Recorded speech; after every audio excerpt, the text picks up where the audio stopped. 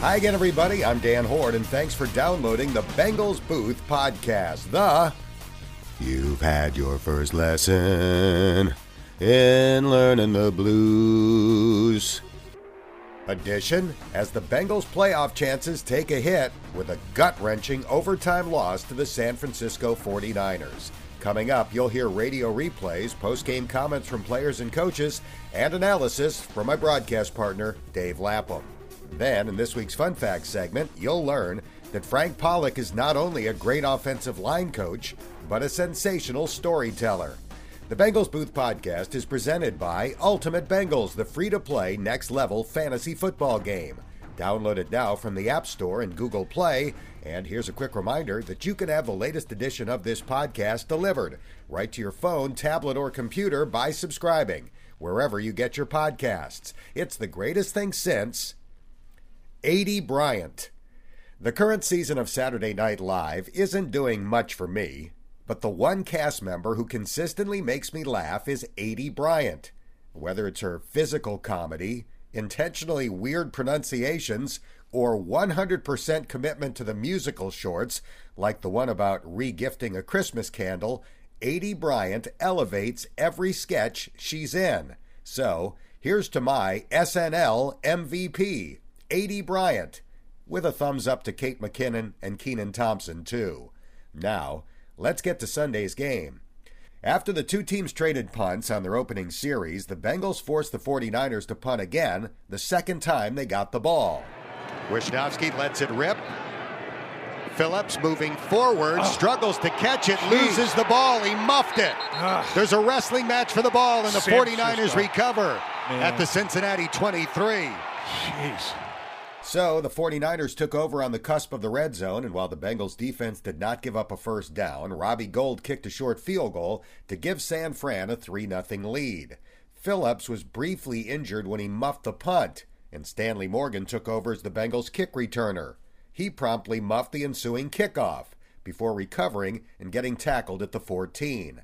Cincinnati overcame that and drove to the San Francisco 19 before settling for a field goal in the red zone that tied the game at 3 at the end of the first quarter.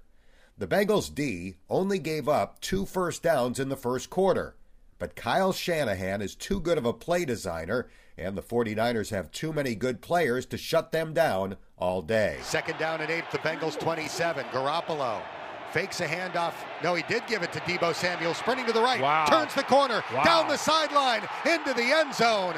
Touchdown, San Francisco. Deebo Samuel is listed as a wide receiver, but he frequently lines up at running back, and that 27-yard run gave the Niners a 10-3 lead.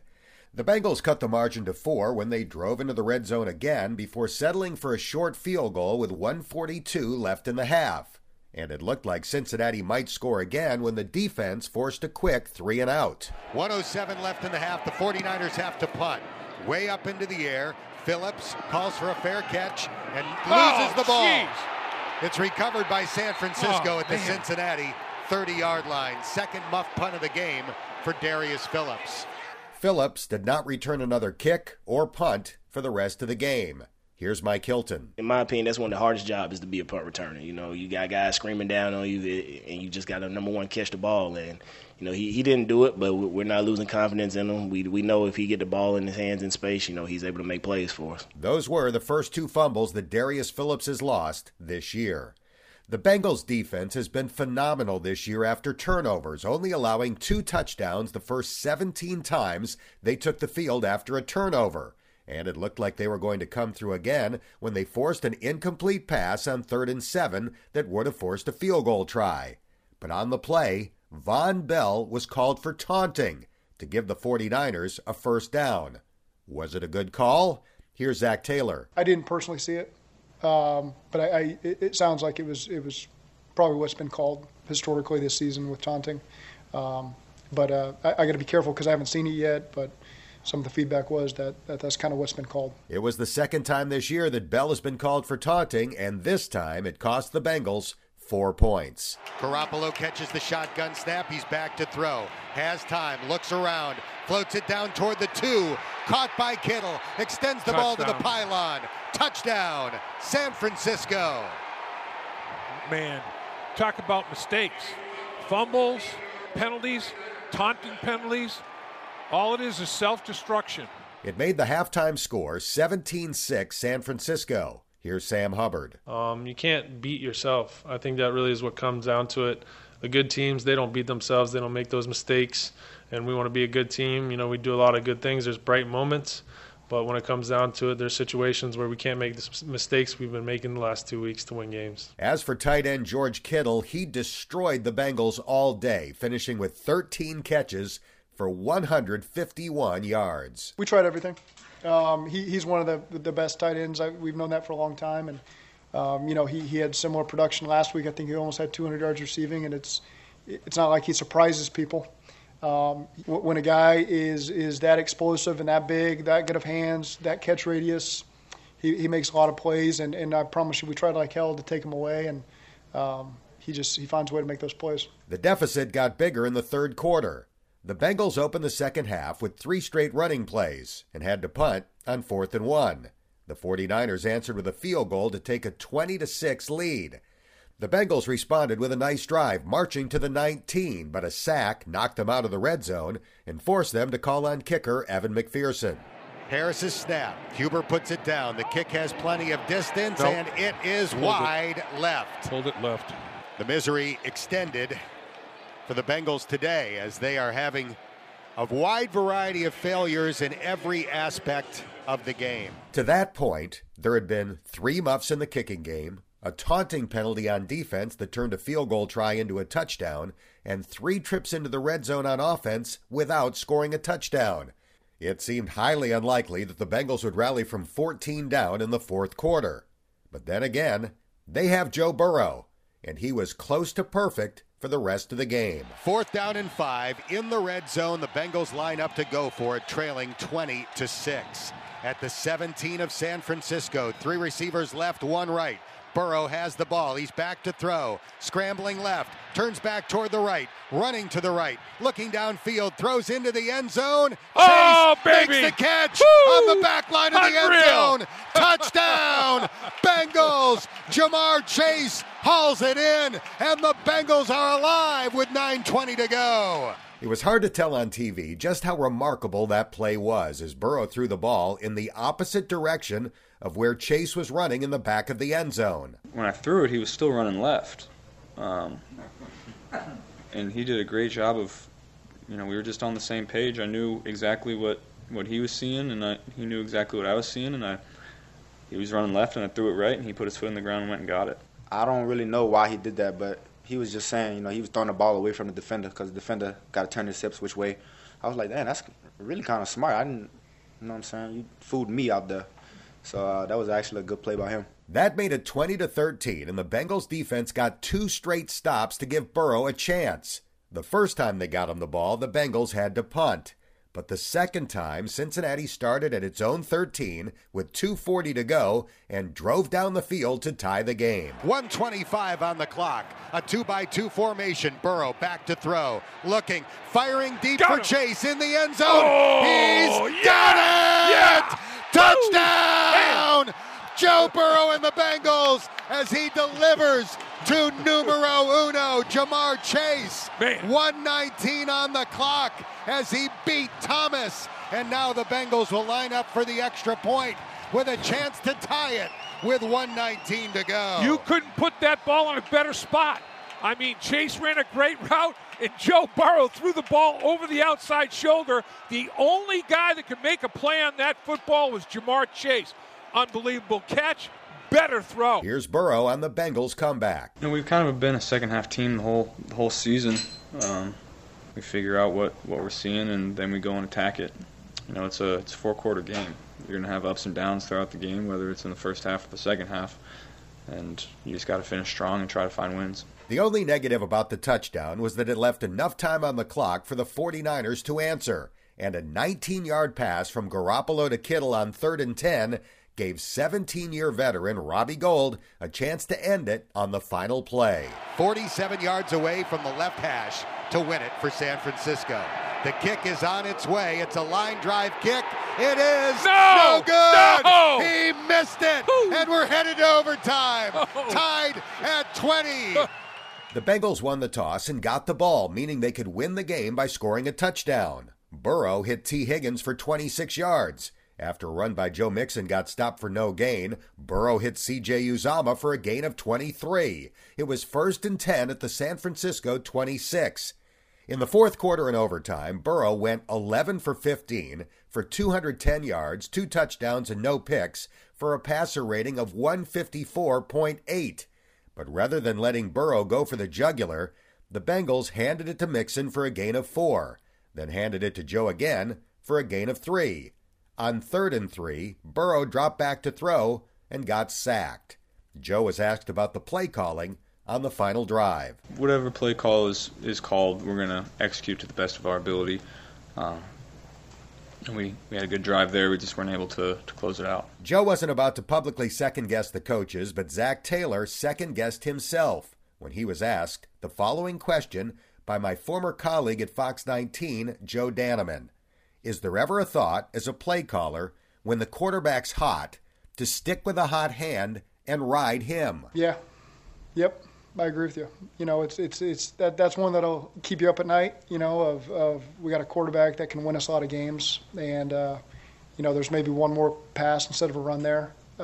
Sure, if we hit that run, I feel great about it, but we didn't. And so then you go back to hindsight, and I'm sure I'll feel a lot of that tonight. Evan McPherson kicked a 41-yard field goal to give the Bengals their first lead all day, 23-20. But that meant the 49ers would get a chance to either tie it or win it. From the 12-yard line, Garoppolo fakes a handoff, short throw, caught by Ayuk, 10, 5, dives for the pylon. He goes out of bounds first. Wow. He's out of bounds at the 2, where it'll be 1st and goal. After review, it is a touchdown. The game is over. Wow. A bitterly disappointing defeat for the Cincinnati Bengals. They rally from 14 down in the fourth quarter, take the lead in overtime, and cannot stop the San Francisco 49ers from driving 75 yards for a game-winning touchdown. The final score, San Francisco 26, Cincinnati 23. Not as painful as Montana to Taylor, but still painful. Here are Sam Hubbard and Mike Hilton. A drive at the end, you got to stop them there, and we didn't. So I'm proud of, I love the guys on my team that we went out there and battled. I don't even know what we were down at one point, but we just kept sticking together, getting stops, climbing back into it. Nobody, pointing fingers, but yeah, it's tough. It's tough to win in this league. These last 2 weeks, we've kind of dug ourselves in some deep holes that we weren't able to get out of. And, it's 2 losses that we feel like we play to our standard. We should win those games. And we know as a team we got to start faster and we got to finish like we've been finishing. But that first half, we just got to come out with more urgency and more fight. Had the Bengals won, they would have moved into a tie for first in the AFC North with the Ravens, who not only lost in Cleveland on Sunday, but saw Lamar Jackson taken off the field on a cart with an ankle injury. Baltimore has dropped 2 straight, and the Bengals couldn't take advantage of the opportunity. Here's Burrow. When one of the teams that you're fighting for the division with loses, you got to take advantage of that, and we haven't been able to the last 2 weeks. So, like you said, missed opportunities. The Bengals would no longer be a wild card team if the season ended today. They fall into 9th on the AFC totem pole, and 7 teams get in. Cincinnati's final 4 games are at Denver, home against Baltimore, home against Kansas City, and on the road in Cleveland. All 4 teams have winning records. The Bengals Booth Podcast is presented by Ultimate Bengals, the free-to-play fantasy football game. Ultimate Bengals will be awarding a weekly winner during the course of the season, with tickets, autographed merchandise, and money-can't-buy experiences all up for grabs. Find Ultimate Bengals in the App Store and Google Play. Now, time for post-game analysis with my broadcast partner, Dave Lapham. Lap, this is a second-guesser's field day. As the Bengals drove in overtime down to the 26-yard line, they had it 1st and 10 and called 2 straight running plays that didn't work very well. Eventually, Joe Burrow got sacked, and the Bengals kicked a field goal that did not turn out to be the game-winning points. Zach Taylor was pretty candid when asked about it after the game. He said, yeah, I kind of agree with you. I'm probably going to have a hard time getting to sleep tonight. Yeah, I think he is. That ended up getting a little bit curious, particularly the way that they were moving the ball through the air in big chunks. Not just that drive in overtime, but the drives in the fourth quarter. I mean, Joe Burrow was unbelievable in the fourth quarter. In fact, he was unbelievable for the game. But I think the game came down to 2 things: turnovers. The Bengals went -2 in the kicking game, fumbles of all things. Man, that's a killer. And red zone. I mean, these were the number 1 and number 3 offenses in the NFL in red zone touchdown percentage efficiency. And the 49ers went 2 for 4, scored 2 touchdowns. The Bengals go 1 for 5 in the red zone, only 20% conversion as opposed to the 50%. And in a game that you lose in overtime, in my mind, that's a massive difference right there. George Kittle's awesome. He's had as many as 15 catches in a game. He's had more than 200 yards in a game. He had more than 180 last week against Seattle. He had 13 catches for 151 today. Why can't a team stop George Kittle? It's remarkable, and you look at it. I mean, they've got good wide receivers, but it's not like they have, Jerry Rice and John Taylor out there. Kittle, he seems to. He's so savvy. He's so smart. He's so strong. He's so physical. He's just as good a football player as I've seen, honestly. I mean, I don't care what the position. This guy approaches every single down that it's the last play to win a Super Bowl. Every single snap this guy takes. He's one of those guys that you feed off his energy and enthusiasm. I mean, he is so serious. He takes the game of football so seriously that it's contagious. It's unbelievable to watch the guy perform. This was a really costly, painful loss. A chance to move into a tie with Baltimore. We don't know what's going to happen with Lamar Jackson, who is carted out today. You're down by 14 in the fourth quarter. You rally to tie it. You take the lead in overtime. You were in the locker room. How devastated was that room? It was quiet in there, and guys were, there wasn't any smiles, that's for darn sure, and they just were very reflective, stunned in a lot of cases. It's like in those situations, I've been in those situations, and it's almost like a bomb goes off, and you just don't know exactly what happened, why it happened, how it happened, or anything else. And I don't want to be that dramatic, particularly with what goes on in today's world. But I mean, it's almost beyond comprehension that something like that unfolded the way it did. Particularly after you mount the comeback, and you get back. And 2 weeks in a row now, they're down 24-0, score 22 to make it a game, and then never take a lead though. And this one though, they come back from down 2 scores in the fourth quarter, tie it, take the lead in overtime, and then don't finish it. So they're closer. But still, man, they have to quit the self-destruction. I mean, these teams are good enough teams. We say it every week. These teams are all fighting for the playoffs. They're good enough to beat you. If you help them, you're done. You're cooked. Forget it. It's over. You can't help football teams beat you by stupid, silly mistakes, whether it's dumb penalties, turnovers, whatever the case may be. They're going to have to be eliminated. And think about it this way, too. In the last 2 weeks, they've had 4 turnovers that weren't forced. 2 muffed punts today that led to 10 points. The Jamar Chase juggle that erased a 71-yard touchdown and became an interception last week. And Joe Mixon's fumble where it wasn't really forced. He was just kind of doing a jump cut and lost control of the ball. I mean, it's bad enough to commit turnovers. It is 10 times worse when the other team doesn't even force it. Absolutely. I mean, that's just like saying, here you go. I don't want this football game. I really can compete with you, but I'm still going to let you win it. Here you go. I'll just give it to you. The only one that came close for them from a turnover standpoint was Jimmy Garoppolo dropping and took it for fortuitous bounce. But other than that, I mean, they played like a playoff team in terms of taking care of the football. The Bengals didn't, and I'll guarantee you Darren Simmons is fit to be tied. I mean, he's probably pulling hair out by the roots as we speak. I mean, because I've heard him so many times say to return guys, the primary thing, the biggest thing I need out of you is an ability to track the football and catch the damn thing. Heard him today. In a game the Bengals wind up losing by 3 points. They handed San Francisco 4 points. Was it 4? Final margin 4? No, 3 because there's no extra point. Yeah. So 26-23. But they gave San Francisco 4 points when Von Bell gets called for taunting. Absolutely. And that one, you know, I understand the intent, but the pendulum has swung too far. Yeah. You know, and it's when you're in a hotly contested game and the emotions are high, there's nothing wrong with a little celebration of a play that you made. I mean, it's not like you're in a guy's face and mocking him, and it's just, you know, the thing is, though, you have to realize that if you're going to do this, separate yourself from somebody and do a celebration. Don't walk up to when he walked up to an opponent and did it, he's done. He's done. He maybe had something to say, too. You can't do it. Use somebody else as a prop in your celebration. You can't include anybody else.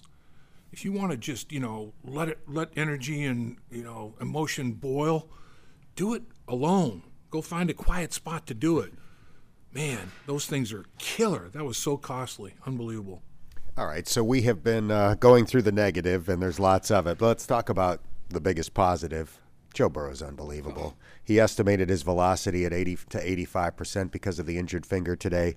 348 passing yards, 2 touchdowns, 161 yards in the fourth quarter alone. Right. When they had to have it, the dude stepped up and delivered time and time again. The future's so bright with this guy at quarterback. And he sprayed the ball around. You know, that's the thing, too. He goes 5 times to Higgins for 114 yards. Every one of T. Higgins' catches were 19 yards or more. You know, all of them were. That's 2 weeks in a row that he's caught every ball he's caught is 15 yards or more, and today it's 19 yards or more every single catch. He averaged well over 20 yards a catch.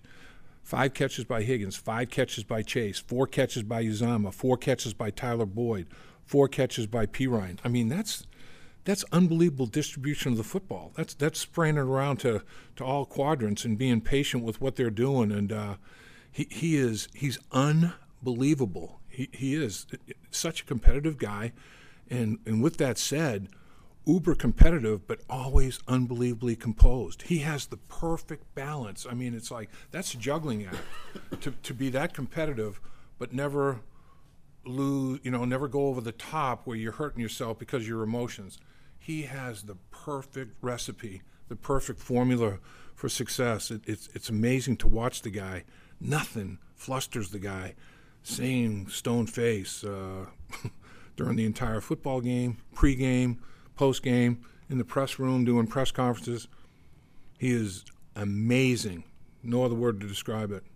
As we chat postgame, we don't know the status of Trey Hendrickson. It obviously was scary when they brought out a cart just before halftime, and then he got up and walked to the sideline and walked to the locker room. So that was encouraging, but I'd be surprised if he was able to come back next week. Yeah, I mean, back injuries are tricky. I mean, I don't know where it is. You'd assume it's lower back, but you just don't know. You know, I've had an issue in my back that was between my shoulder blades one time, and that was about as problematic as anything because, you know, everything you're doing with your upper body and your shoulders and arms, you know, and then back injuries in general. I mean, when you're messing with your spine and your back and the muscles that surround it and everything, man, that's no joke, and that's nothing to mess with. So, yeah, to think that he would be able to come back, unless it was just totally musculature and all it did was spasm and tighten up to the point where he couldn't move, and it relieved itself for some reason. I mean, if it were something like that, but if it's anything else with other soft tissue or other things around there, you certainly have to be careful with back problems. That's for sure. So 4 games to go. The Broncos won by 4 touchdowns today. The Chiefs kicked tail. The other games are within the division. They're going to have to win those games. The Bengals have gone from being in pretty good shape to now a difficult uphill climb to qualify for the postseason. There's no question. I mean, there's going to be so many games you look back on and you say, oh, if and but. You know, it's Christmas time. If and but were candy and nuts, be Christmas every day. But all the teams can say that, you know. And the thing. Oh, you got to be careful about Cleveland. Cleveland's got a winning record now, and they're the only ones that have a tiebreaker against the Bengals. They beat the Bengals and thrashed them. Here. Bengals have to go up on the lake in the last game of the season, and if that's a game you got to win to qualify the playoffs or win the division to qualify the playoffs or where it may be, that's not going to be an easy dynamic whatsoever. So yeah, they've started to paint themselves in a corner. They're giving themselves no margin for error because of error that they've had in trying to get to that final 4 games of the season. They're finally there, and it's the final quarter as such, but it's not going to be easy on an every week basis. It is going to be like you're playing a playoff game, and that's how you have to approach it. That's the intensity level of it. That's what we saw last week. That's what we saw this week, and it's going to be the same. The last 4 games remaining, no different. For more on Sunday's win, join Lapp and Lance McAllister for Bengals Line, Monday night from 6 to 9 on 700 WLW. Now time for this week's Fun Facts segment, where you are about to get to know a Bengals coach who turned out to be an exceptional storyteller. Time for some fun facts with offensive line coach Frank Pollack. Born in Camp Springs, Maryland, near Washington, D.C., before attending high school in Phoenix, Arizona. Frank, where did you spend the bulk of your childhood, and what did you like to do as a kid? I grew up in Phoenix. I moved out there when I was 2. My parents were in the Navy, and when they met and got married and had me, and we moved out to Phoenix. So I grew up Phoenix 70s and 80s and loved sports, loved football right from the get-go, and just did all the sports growing up as a kid, like probably every other kid, and just had a blast. I always assume, and maybe it's stereotypical, that the child of military parents has a very disciplined life as a kid. Was that the case for you? Yeah, I wouldn't say they were military parents because they got out like right after I was born, within 2 years, because then my younger sister was born in the same D.C. area, and then we left. So I never really remember my dad ever being in the military. I was like 2, so but yeah, I mean, I was disciplined. My dad grew up in Cleveland, and I went to Benedictine High School, and so kind of a, Midwestern upbringing out there on the West Coast. Discipline was big in our house, and so he kept me in line if I ever got a little squirrely. We're doing Fun Facts with Frank Pollack. You're a big man. You're a former NFL offensive lineman. Were you always the big kid in the neighborhood? No, actually, I was a late bloomer. I was decent sized, young, but then by the time I got to high school, everyone was taller, bigger than me. It's funny to see some of my high school JV team pictures and some of my good buddies that they were all taller and bigger than me, and now I tower over them. So I was a late bloomer and grew a ton right before my senior year, and then obviously throughout college. When it came time for college, you became a lumberjack at Northern Arizona University. Why NAU? It was the only scholarship offer I had outside of a couple local junior colleges, so I took it and ran with it. Northern Arizona has a remarkable record of sending coaches to the NFL. Who did you overlap with as a player and then as a young assistant coach?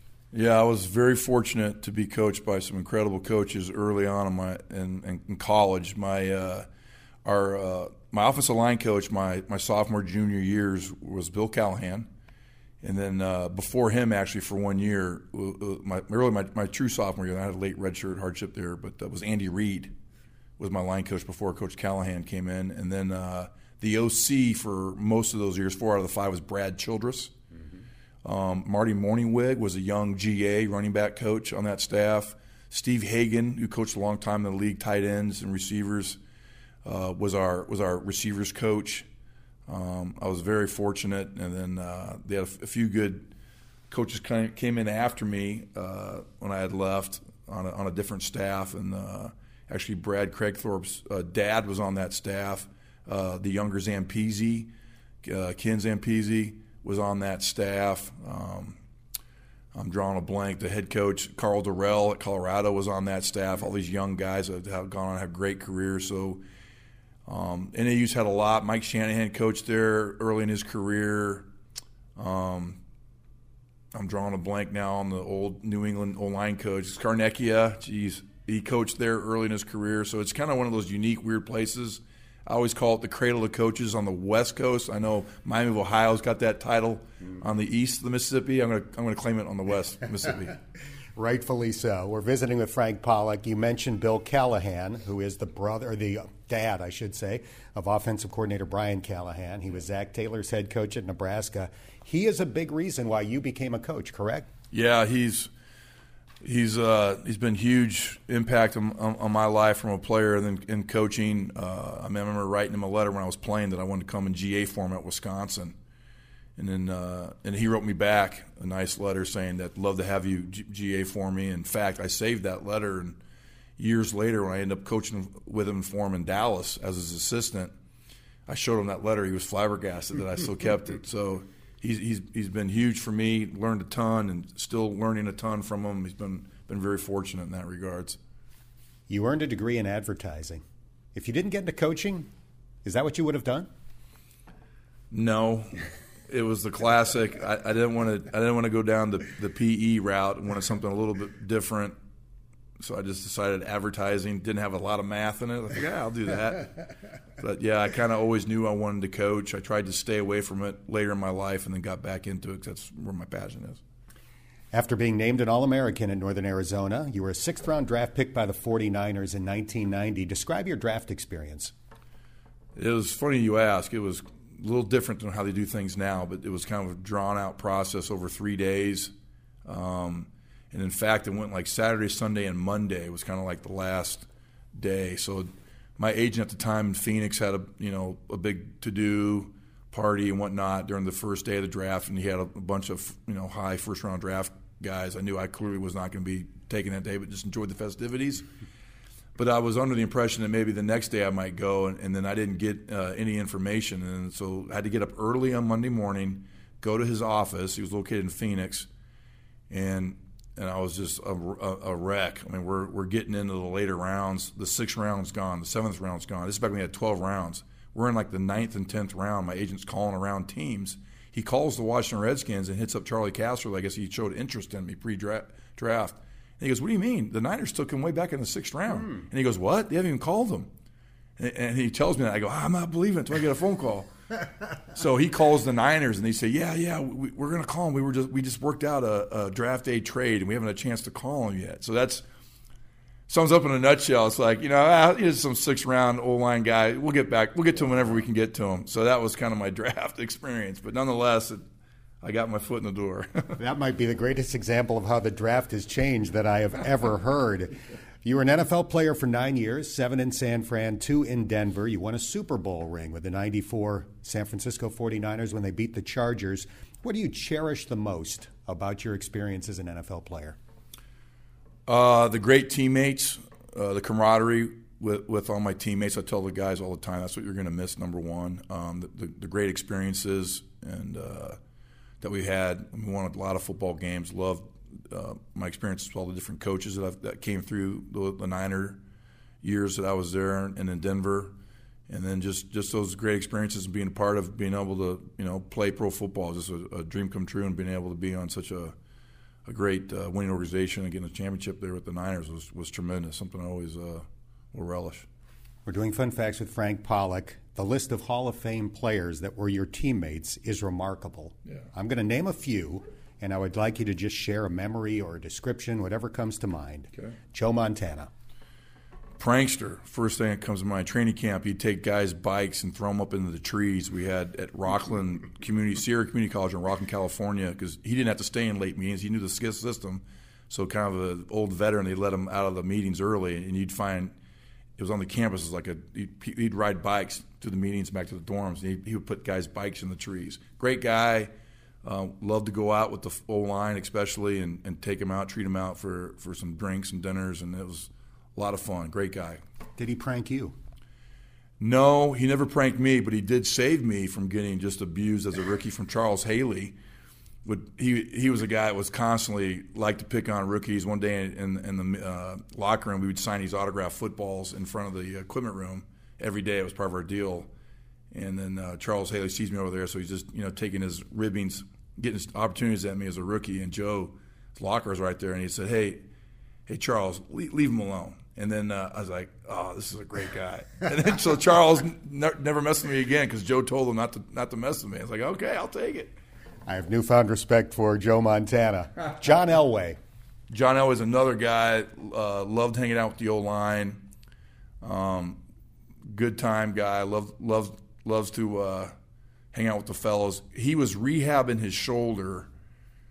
Had an injury, and then I was on an IR with the back surgery that year. So at some point, doing rehab together, like they have you off to the side, he was going to start throwing some balls. So they asked if I would just go stand over there, and he's going to throw these deep out routes to me. I just had to stand there. Oh, my God.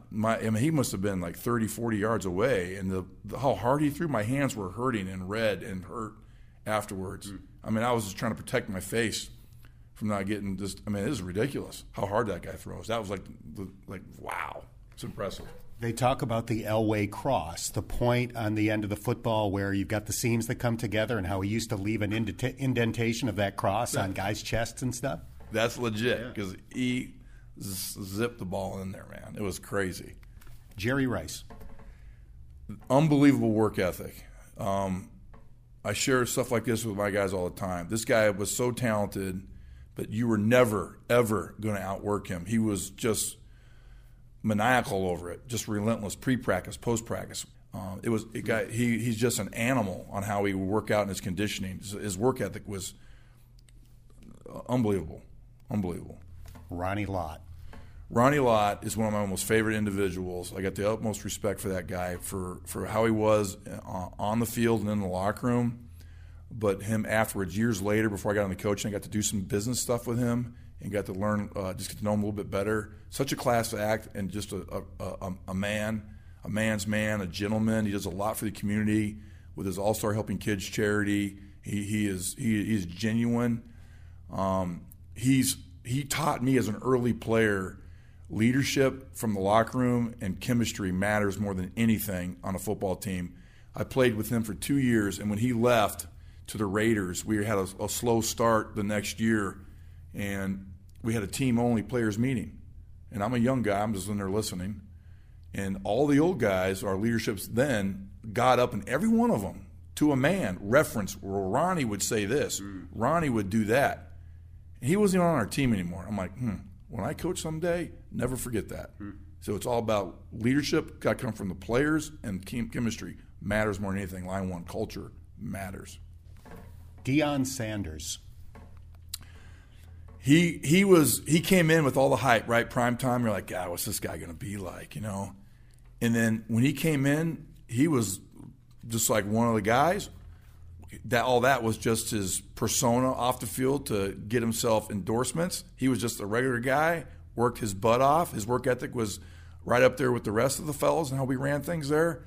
And his talent and speed were incredible. We had a pretty good player, Dexter Carter, was our kick returner, first-round draft pick out of Florida State, same year as me, fast, and he was good. And then Deion got there. Well, he's going to start returning kicks, and then you could literally see the difference of speed. And I'm like, oh, my God. That's when I ever realized how fast he was and some of these players in this league was, where you could literally see the difference, where Dexter Carter is not slow. He's fast. And you're like, holy cow, up close and seeing that. And he would lay out his whole uniform, pregame ritual, his shoes, his socks, like it was like one of them chalk lines of a dead body, his pants, his bandanas, his sweet towels, all of it laid out, his wristbands on his elbows and wrists, whatever it was, his gloves, his helmet. That's how he would lay it out, and he would walk around the locker room in $sign boxer shorts to get him ready for a game. And it was kind of like where I learned also is like every player's got their own unique way to get themselves ready. They're all professionals. You just have their own unique way of getting themselves ready to play.